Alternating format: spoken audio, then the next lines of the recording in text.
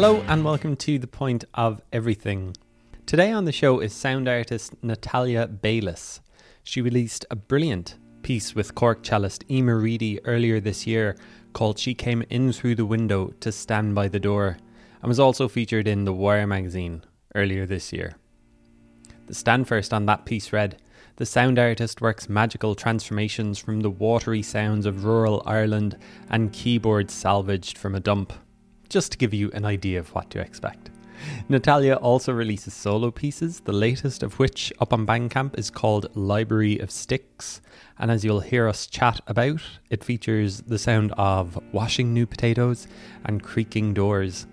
We talked ahead of her performance at Music Town in Dublin on Thursday, July 27th. That's going to take place in the Depot at the Complex. She's playing alongside Emer Reedy and on a bill with Anamika, Adrian Crowley and Aoife Wolfe. That show and the whole Music Town lineup is really good and well worth checking out if you're in Dublin from July 27th to 30th. Natalia has some other shows coming up during a very busy July, including solo shows at the NCH on July 5th and in the Dock in Leitrim on July 14th. And alongside Emer, she's playing Stendhal Festival in Limavady on July 6th to 8th. So we talked on Wednesday morning about sound recording in a rural setting like Leitrim, organs, improvisation, and lots more. You can get all of Natalia's output at her Bandcamp page, nataliabeylis.bandcamp.com. And let's get into it. This is Natalia Beylis on the Point of Everything podcast.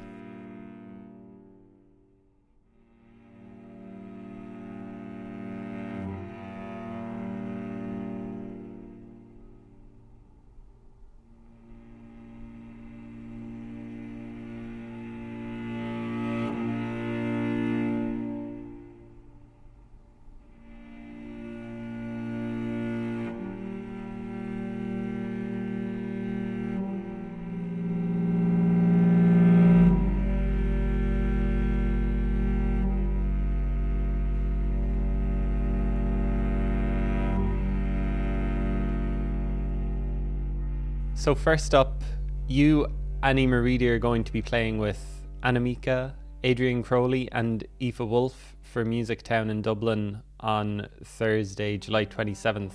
That's in the Depot at the Complex. Have you and Emer played live together much? We've played live together maybe about 10 times or so over the course of the last few years. We've played a lot together just at home, but yeah, we haven't played live too much together. So looking forward to doing it. It's such an amazing lineup. When I saw the lineup announced, I was just like, oh, wow, I can't wait to see all of those people. Yeah, it's really good. So, do you talk about what you're going to do much, or is it all improvised, or how do you go about thinking about the set that you're going to put together?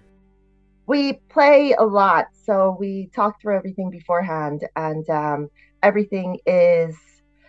There's a lot of improvisational parts within the music, but the structures are set and the motifs are set beforehand. And we talk a lot about, we tend to have stories in our minds of where we are and where we're going and what the piece is about. So we kind of both know where our setting is, where our location is, who the characters are that are going to make appearances throughout it.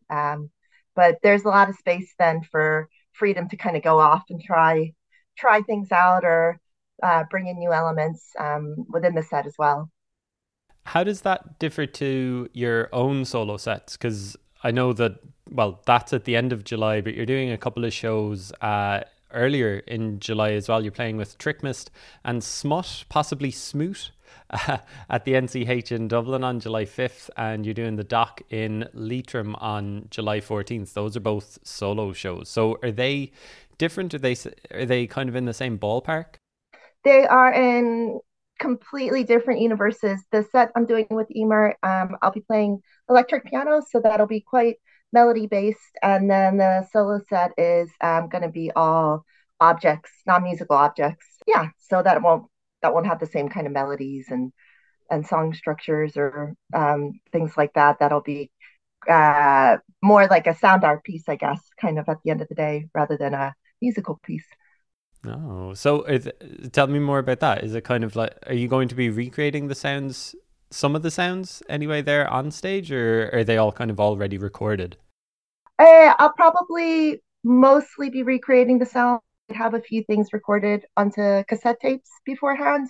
Um, but mostly I'll be live. I don't tend to use too many pre-recorded sounds. I enjoy the unpredictability of what's going to happen with the sounds, nearly like having another improviser there. So with live sounds and using live objects, that kind of keeps me focused in a different way where I'm not sure what they're going to do. So I don't really know. And I kind of, then I'm nervous, but I think that those nerves kind of feed me to really be in the moment. So I like that live element of bringing things. It's like having other unpredictable performers or strange pets or something with you on stage. Does the unpredictability of it go both ways, though? It can go bad as well as good, or is it just either way you're happy to roll with it? It can go very bad, but you have to roll with it. And I guess for me, that's part of that live experience is that unpredictability and that need to be in a space where I can roll with it and that kind of zone that it takes me into where it means that it's not as settled and comfortable as if I knew exactly what I was doing and had everything pre-recorded. I'm probably doing myself a disservice in some ways by putting myself in the zone of slight panic. but I think it keeps me really excited then in a live setting and really focused and really in the moment. And it keeps me needing to be able to kind of just turn on the second of unpredictability of what will come and just respond to that. And I sort of like that. It kind of yeah, it takes away some of that solo feeling of that soloness where it's just you and everything's coming from you because you're like, well, things are coming from these unpredictable objects that might slightly do something different than my expectations. So yeah. I guess when you're recording at home or recording those sounds yourself, you are able to kind of get it maybe perfect or some way, is it? And then you can't recreate that live. So is that kind of one of the things about it that you want the you don't want it to be perfect in a way live? Or are you going for that perfect sound in your home recordings? Um, I guess it, I never really know what the sounds are going to make, so I don't have an expectation often of the exact sound something's going to make. So looking for something within a range of sounds that I know something can do. For instance, sometimes I use like a sewing machine with a contact mic on it to make rhythmic sounds, and that generally you get the same thing every time in theory. But sometimes you're live on stage and you push something a little bit differently, and it just doesn't recreate that sound you wanted at all. And so suddenly you have a completely different rhythm track that's behind you that you've looped that you're playing with, and you just kind of have to go with that. But it might be just an unexpected, wonderful sound, even better than what you could have hoped for. So um, sometimes the sounds that I don't want and that I do get are even better than what I could have hoped for. So they become even a better sound to then work with in the future. Is it just that you're comfortable on stage that you're able to do this sort of thing? Have you been like playing this stuff live for ages or playing live full stop for years and years? I don't, maybe that could be part of it. I have been playing live, but this kind of stuff I've only been doing it live for kind of a shorter time of my career. Like I played live a lot with my old band, Woven Skull. We used to tour a lot, so I'm definitely comfortable in that kind of live setting. Solo wise, I haven't done too much really solo wise live. I was talking to a few people the other day before a gig. I went to a gig and it was all solo performers doing quite experimental stuff. And we were talking about the feeling of panic that overcomes people before they go on, often to do that kind of improvised experimental solo stuff. And some of them were performers that have been playing for much longer than I have. So I don't know if it's a comfort thing or if it's just an acceptance. I think I've accepted that feeling that of slight panic and unknowing that comes with doing those kind of performances, and just accepted it as part of what helps to make it to generate some sort of interesting outcome. Yeah, keeps it interesting if nothing else. So, like, what are you bringing like a box of wonders to the live stage for your solo shows? Is it kind of like you're just picking up stuff in the house on the way out, sort of thing, rather than like the normal just packing up the guitar and like one or two mics or something like that? I can find it very hard to walk through the house when I'm trying to get ready for a solo set because, like, you're like, oh, I just hit something. What did I hit off of? What was that sound? Can I fit it in my box of wonders? No, I do not have a vehicle big enough. So, yeah, I tend to just kind of gather up little bits and stuff. Some stuff I tend to try if I'm setting up a new solo live set. I'll test out loads and loads and loads of stuff, and often come back to a lot of old familiars and end up taking them along. But then find little new bits along the way. So I pick up a lot of stuff. I'll go to the car boot sale as well and kind of just look around and see. Probably everyone thinks I'm such a weirdo. I'm at the stall, kind of like dinging back and things with little sticks, and just to see what kind of sounds things can generate, and can they be? Is it enough of a sound that you can control that you do kind of know what it's going to do live? Nothing I bring is going to be that. The sound isn't going to vary too much off of what I expect it to do. It won't be like completely making. I'm not bringing along, let's say, one day the sounds are sort of controlled enough that, like, it's not going to be something completely out of left field where I'm expecting it to make a ding and it's actually going to make a drony whirl that is continuous and continuous. So, but yeah, so yeah, box of wonders. Throw them all on stage and hope for the best. Where did that interest come from? Was it all like, is this always the music that you were interested when you were younger? Or is it just something that you've come to like in the last decade or so? Or I think a lot of it came from I did a sound diary project about 10 years ago where I recorded 2 minutes of sound every day for a year. And then I put those sounds up online every day. So every day I was putting up 2 minutes of sounds of field recordings that were sounds of what was happening around me. And through that, I definitely started to hone my ear into the musicality of everyday sounds. And out of that, my interest in that musicality of non-musical objects started to grow from there. what made you want to start the sound diary? At the time, I got very curious about how people spend their days and what sonic elements are regularly in their environment on a daily basis. Go and explore that curiosity through. So it was just kind of a curiosity into, like, the sonic elements that are continuously coming into our ears on a daily basis, just to kind of just to think about it, and see sort of if it had hidden effects that I wasn't realizing on the music I was producing. And is that something that you've continued now, still doing a sound diary, still recording every day? No, no, I just did that for a year, and I do. I very, very rarely now go out and just kind of do field recordings just for fun. I do a lot for different projects, or I might do one for specific, like, installation work, or people get me to kind of do different um, bits of art, kind of sound art work for projects they're working on. But no, I think 1 year of doing that was enough for me. Just it was a yeah. Yeah, you did put out an album or a collection anyway of songs with kind of those sounds, like on Library of Sticks. That came out earlier this year. You've got a track on there called Creaking for Further Use and New Potatoes. The first track, Creaking for Further Use, is literally just a creaking door, which is, it's kind of mesmerizing. It's almost 5 minutes. It's over 5 minutes long, I think, and it's just a creaking door. It was just listening to it, and it's just like you almost kind of get sucked into it. And the same with New Potatoes. It's just the sound of you washing new potatoes.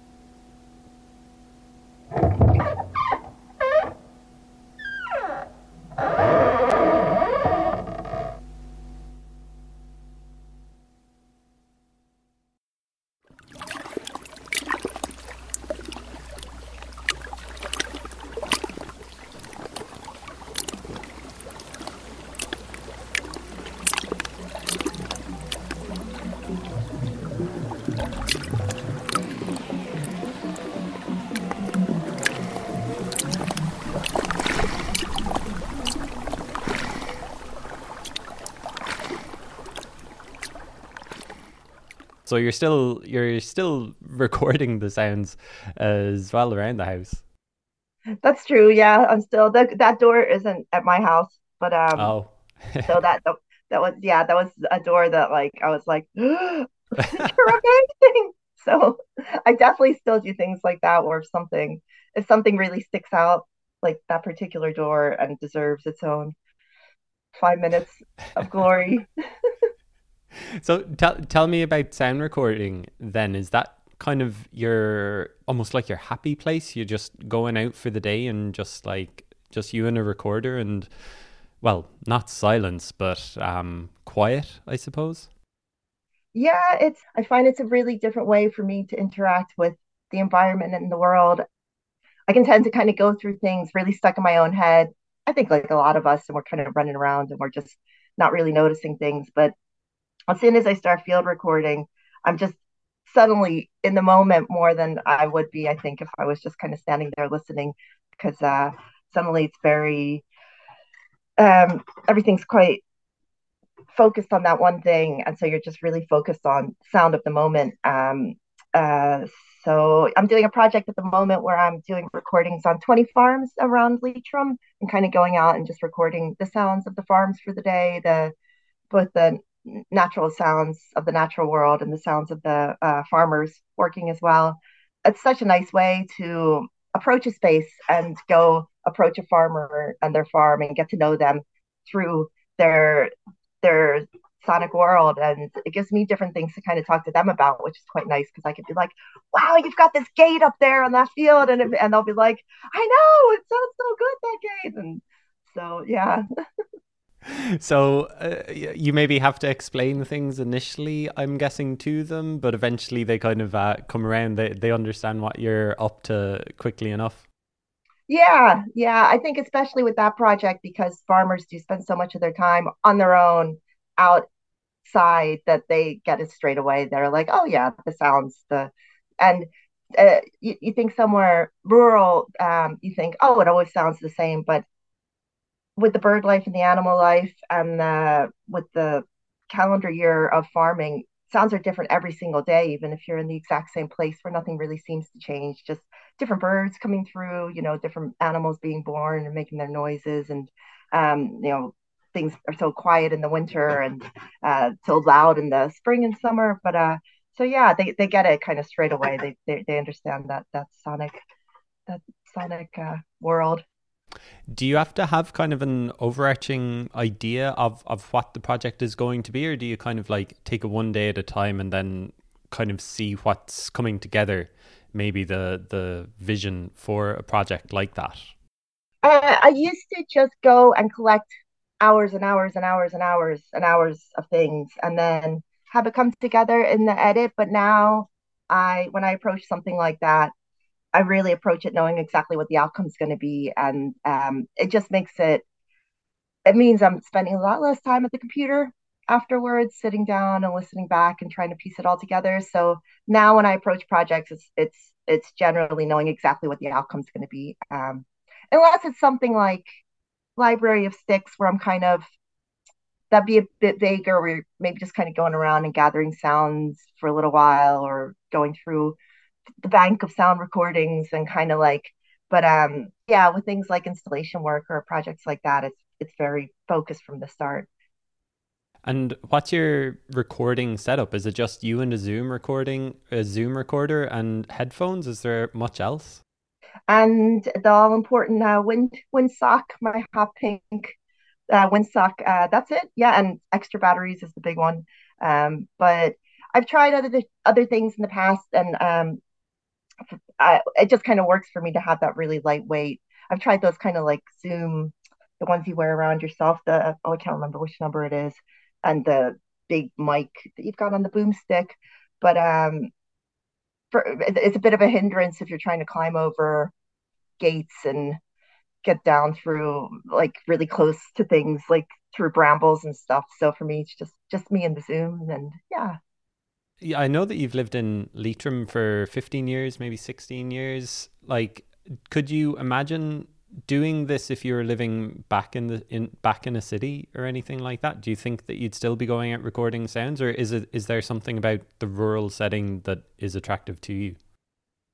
I think maybe I got so interested in because it was an unfamiliar setting when I started doing it. It wasn't something gr growing up in cities and more kind of large suburban areas. Um, you're so used to those sounds, they maybe don't pique your interest in the same way. But definitely when I moved rurally, I suddenly had this whole new soundscape that I hadn't experienced before that really piqued my interest in the way that things pique your interest when you're not from a place and you haven't grown up used to everything and you haven't grown up kind of with that as part of your everyday. I think when you come to something from outside of it is when you can see the interesting qualities in it that might be interesting to sort of a broader range of people. Because often when you're from somewhere, you're like, oh, well, that's just the exact sound I hear every day. No one else, there's nothing unusual or interesting about that. But yeah, a kind of newness and that different set of ears coming to something and going, but no, this is fascinating. These sounds and the way they exist here, they don't exist like that somewhere else in the world. So I don't know if it's an rural. I get asked a lot about if is it a rural thing that interests me in field recording, and is it a thing where because it's quiet, supposedly out in rural places. I don't know if that's such a thing because like I love listening to field recordings of cities and like some people just have a great ear for the urban environment and really picking things up. So I think both have amazing um, things to give in terms of urban and rural environments, in terms of soundscapes, and it's just what the individual sound recordist is able to pick up on and engage with. And yeah, for me, that just happened to be the kind of rural. It's easy as well. It's just outside my door. I don't have to go anywhere. Yeah, I guess like the thing is when you're in a rural setting, you're almost maybe hearing like just individual sounds. Or you're able to kind of see the different lines of sound, whereas in a city, it's much more condensed, I guess. As well, you have that term noise pollution, which is only really associated with cities too. So I guess that's one of the differences that I would think of it. But as you say, like, you can make music out of that as well, I suppose. Yeah, and I think a big thing is when you're in the city and you're standing there with your recorder, you're gonna have someone come up and bother you, or you're gonna have someone come up and be like, "What are you doing?" Where that human interaction that takes you out of the activity that you're doing. You don't get that here. You don't know. I'm much less likely to encounter someone in a corner of a field. That I think that's one plus of rural recording. Less people kind of interacting with you and taking you out of that zone. Well, just while we're talking about maybe the rural setting and the sound recordings, do you want to talk about Poetic Dwelling? It's a show that you have on DDR. You've done a couple of episodes. I think it's kind of like going around to 50 townlands, is it, around Leitrim? Yeah, it's my neighbor Dwina Guckian and I do it together. And it is we chose a middle point between our two houses. She's 2.5 kilometers from me. And then we just drew a circle and included 50 townlands that are around that center point between our houses. And it's just a little radio show about anything happening in the 50 townlands. So it's an archive project, kind of just looking at what people are doing now who live here, interviewing different musicians or craftspeople, interviewing some of the older generation to find out historically what happened here. Um, it's a kind of the idea is it could be any 50 townlands anywhere in Ireland. And because I think every single area has the same kind of stories and the same history and the same traditions. But it's just yeah, looking at what people are doing around us now, what interests them. We're both quite interested in community development and looking at community better, myself and Edwina. So it's kind of a spark for that. We're looking at possibly building a social center for the community and possibly community gardens in the long run, and a space to house the archive, kind of collect up like a little museum of local artifacts and memorabilia. Yeah. Great. Do you enjoy that kind of community aspect to it? Is that something that you've kind of gotten into more lately?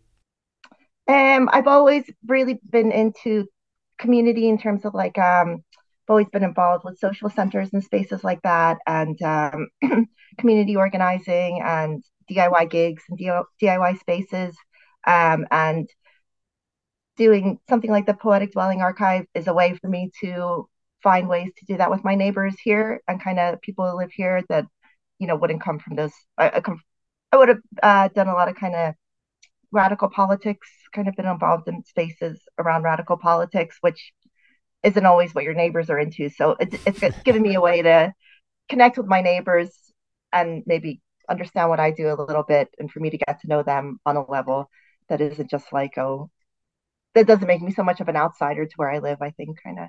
Yeah. How often is Poetic Dwelling? I think episode 2 was around Samhain. This recent episode was around the solstice. We've done 3 so far. We've got 2 more this year. So we've got one. Our next one is Samhain this year, and our last one will be around the winter solstice. So we did one for Bridget's Day this year, summer solstice, and then it'll be Samhain and the winter solstice. It's not the only show you do with DDR. You also do Sunken Transmission as well. Do you enjoy putting together those shows? I guess it's something a little bit different sound wise for you to work on.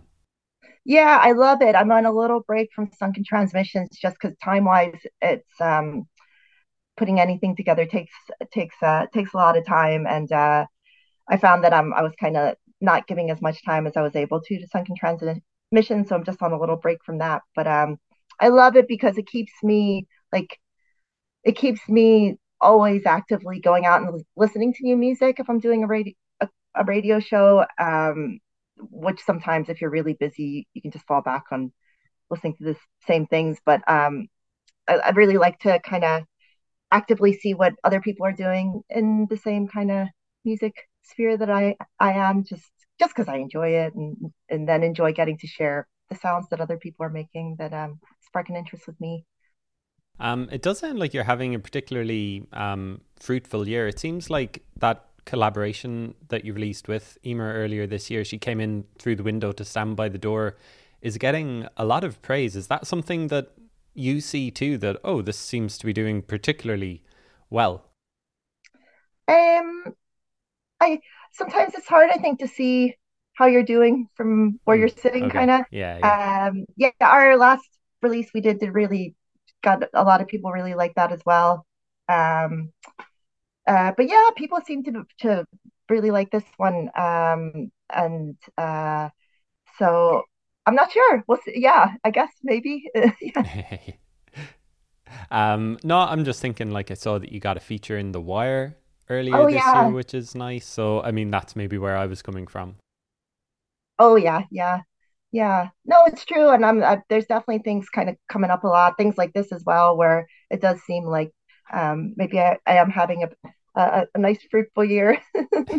Did it feel particularly special when you were making that piece? We got to use the organ that we recorded it on, and in terms of that, it felt really special that we were getting to record it in the space and on that organ. And I think that the record just kind of came together in a way that felt quite like it came from halfway from me and halfway from Emer. So in that way, it really just felt like a really nice coming together between the two of us. So, how much work or pre-planning goes into actually recording it? Because I'm presuming that it's all one take of those tracks that are on the album. Like, is there much rehearsal going into it?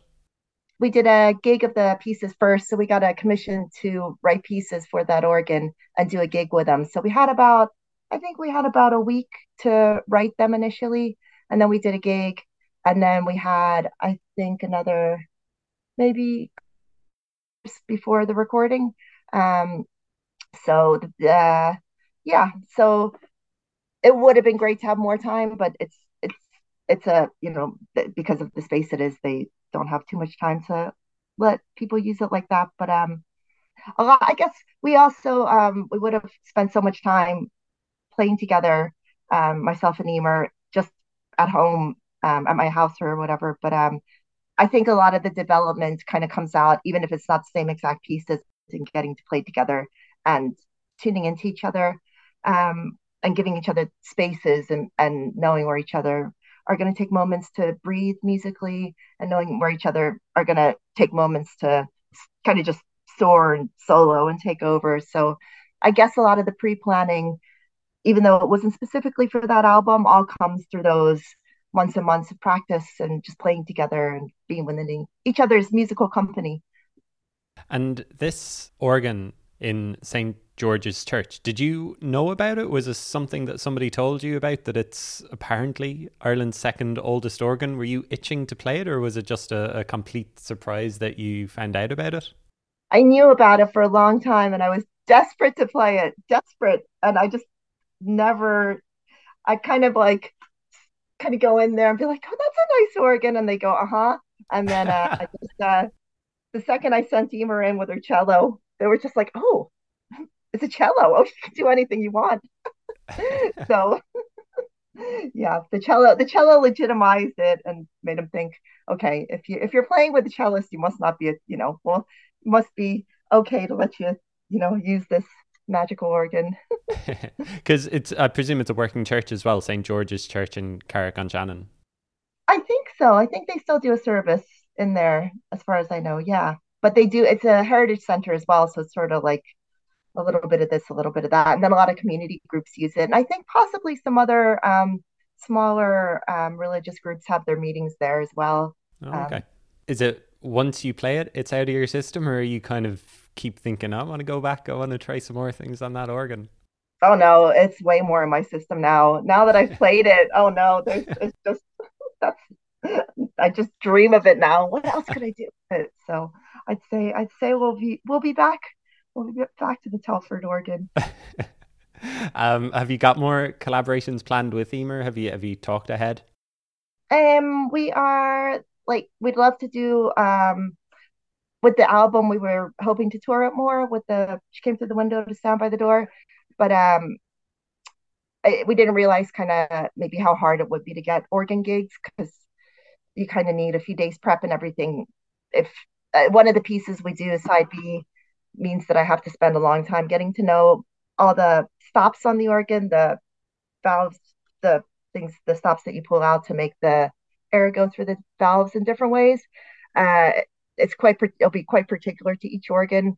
So we're looking next year, possibly trying to get some funding to be able to go and do performances on other organs around the country to give us a few days to be able to be in there and really get to know each individual organ because a lot of the things that we're doing depend on the sounds of the specific organs and their synchronicities and getting to know those and be able to play with those. So yeah, hopefully we'll get to do that next year. So no two organs sound like any way similar. No, similar, but different enough. I mean, the spaces are so hugely different, whether it's a kind of smaller space or vastly expansive. And yeah, my own interest in these kind of things, like I'm not an organist who can kind of sit down and play box, whatever, where it wouldn't matter too much. I'm so specifically interested in working with the sounds that individual organ can produce because like when you pull out the stops, the air comes out really slowly, and the organ in St. George's, there were certain stops that like kind of sounded a little bit like singing when you pulled them out to a certain part of their journey. So not when they were fully out, but maybe when they got to three-quarters out, they'd make a new sound.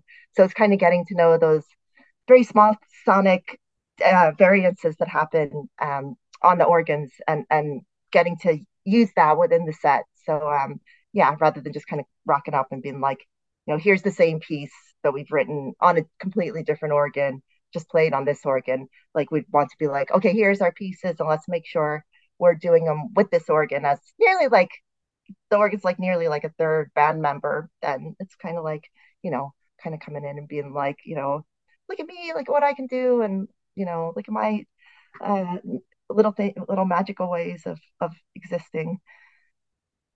I'm guessing so. A lot of research goes into like that tour that you're thinking about maybe doing next year with Emer, of going around and playing with organs. You've got to like research it and make sure that all of these spaces will work for you as well, I'm guessing.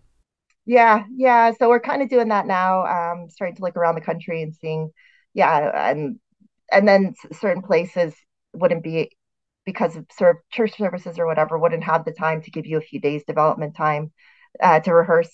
So just trying to find places that will suit what we want to do and for spaces because some spaces are so excited for people to use their organs because they're everywhere and they're amazing instruments and they so rarely get those outings that they deserve. So there's definitely some spaces where when we've contacted them have been so excited about somebody coming and using the organ. And then some spaces are very much like this is an organ for a church and for a properly trained organist that is going to do it's not going to do anything too weird and so no, not you.